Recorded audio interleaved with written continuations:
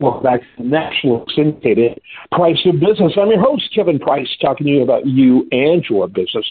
And one of my favorite to talk to you about what's happening in business is my guest this segment, Dr. Cassandra Smith. You know, any long-term listener of the show knows that we've done an extensive series with New York Times best-selling authors, one of the largest series, in fact, outside of the New York Times audio platform. Same with our series that we've done with Washington Post reporters, the largest outside of the Washington Post archive. And so we're always interested in high-quality, regular guests on the program, and Dr. Cassandra Smith is a personal favorite and a listener favorite as well. And I think part of the reason why is if she has a unique niche when it comes to helping businesses and helping people, and really talking about something that a lot of businesses don't even want to touch. And yet that's exactly where they have to go if they want to really change the way their business operates. Cassandra, always glad having you on the program. Before we get started, real quickly, tell us about what you do. Sure. Thank you. Hi, Kevin. Always a pleasure to be here. I'm Cassandra Smith. As you mentioned before, my company is McBride & Smith Training Advisory Group, and we specialize in training, specifically all training for leaders and employees as well. But we believe that healthy leadership is the root of a good culture, a cultural work environment, and then that trickles down to the employees, and that's going to cause them to be motivated and also do well with customer engagement. So that is our specialty, all things training, specifically for leaders and people managers. Yeah, absolutely. And real quickly, the website is McBrideSmithTraining.com, correct? Correct. Thank you. Yeah, and real quickly, what is a confidence slayer? We use that language a lot. It's pretty obvious, but at the same time, a little clarity. What is it when we say confidence slayer?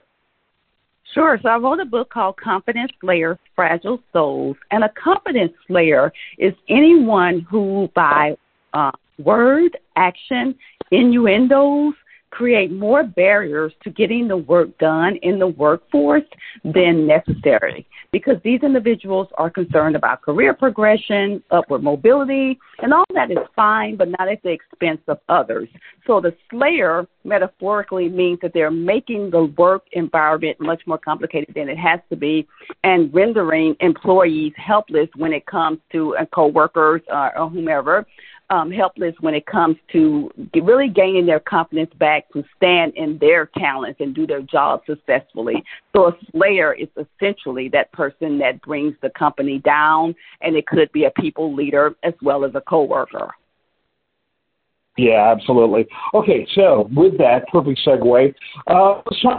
You know, your book has created so much buzz, so much interest, and again, it's got such a unique niche out there. Do you think people will realize they have confidence slayer attributes as they read it, and therefore do a better job when leading and or engaging with others?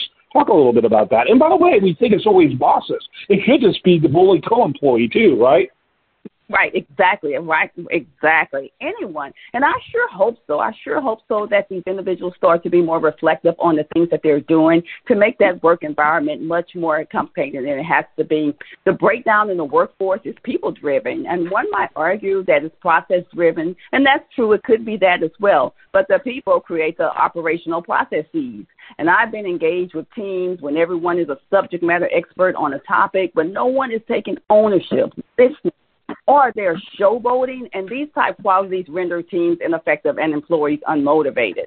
Now, if you're a people manager or leading a team, it's incumbent upon you to recognize toxic work environments, and if you are the issue, to implement steps to do better.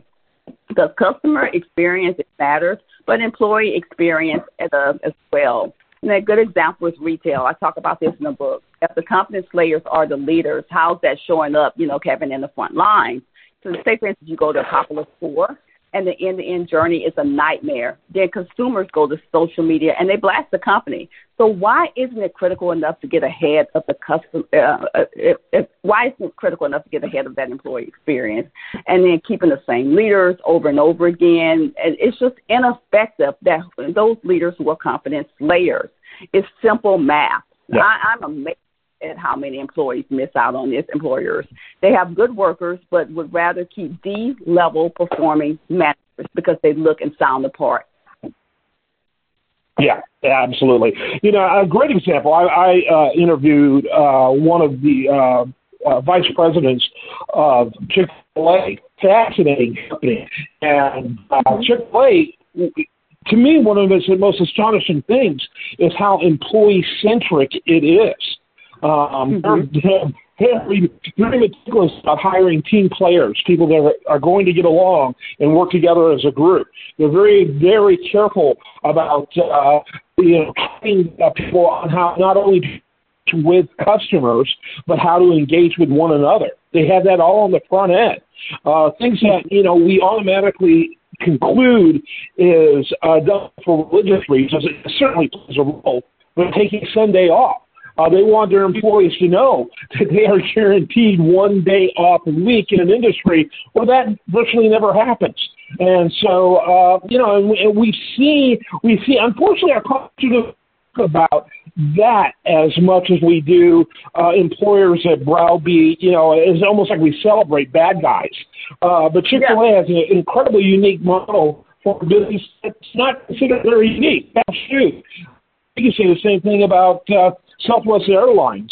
Very, very employee-centric. They do little training exercises or engagements not training, really interview engagements where they'll ask someone to come and present about themselves or talk and to engage with the larger group. And everyone thinks it's being done in order to see how effective or good they're going to be at that.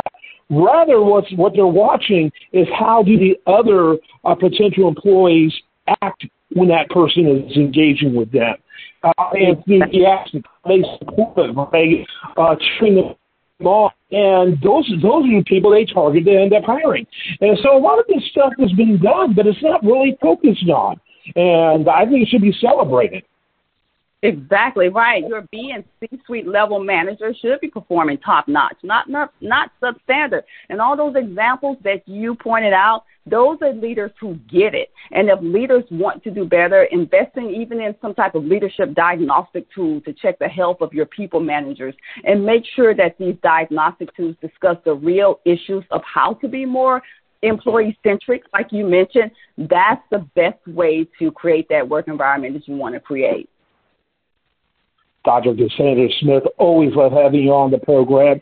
Want to encourage the listener one more time. Check out the PriceSmithTraining.com. I am Kevin Price. This is the nationally syndicated Price of Business Show.